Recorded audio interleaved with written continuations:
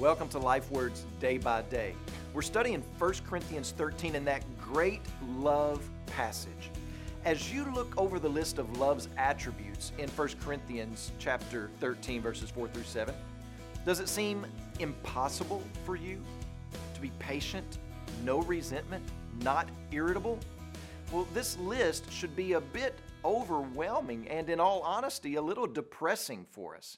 I mean, if these are the characteristics of love, then you're going to be hard-pressed to walk in these attributes with any type of consistency. Here's a test for you.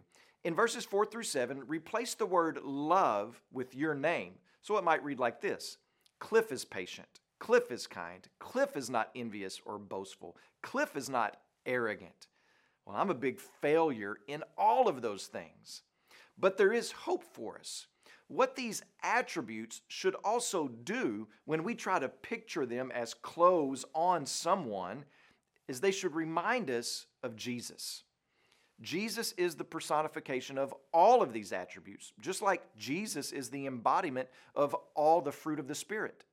Jesus' name fits perfectly in the place of love. And so we mustn't lift this passage out of the entire context of the Bible. And that context is that Jesus came to do what we could not do, to fulfill the law's demands that we cannot fulfill, and to do so on our behalf.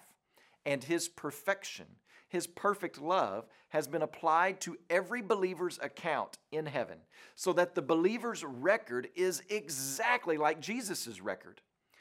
But the gospel goes even further than that.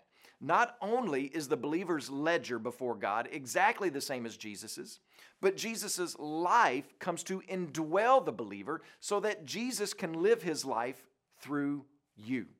This is why we say that this type of love is Spirit produced. The Spirit of Christ produces this love through you when we recognize His reign in our lives.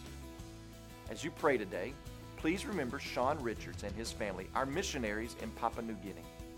And also remember the Urdu Life Word broadcast that's heard throughout Pakistan.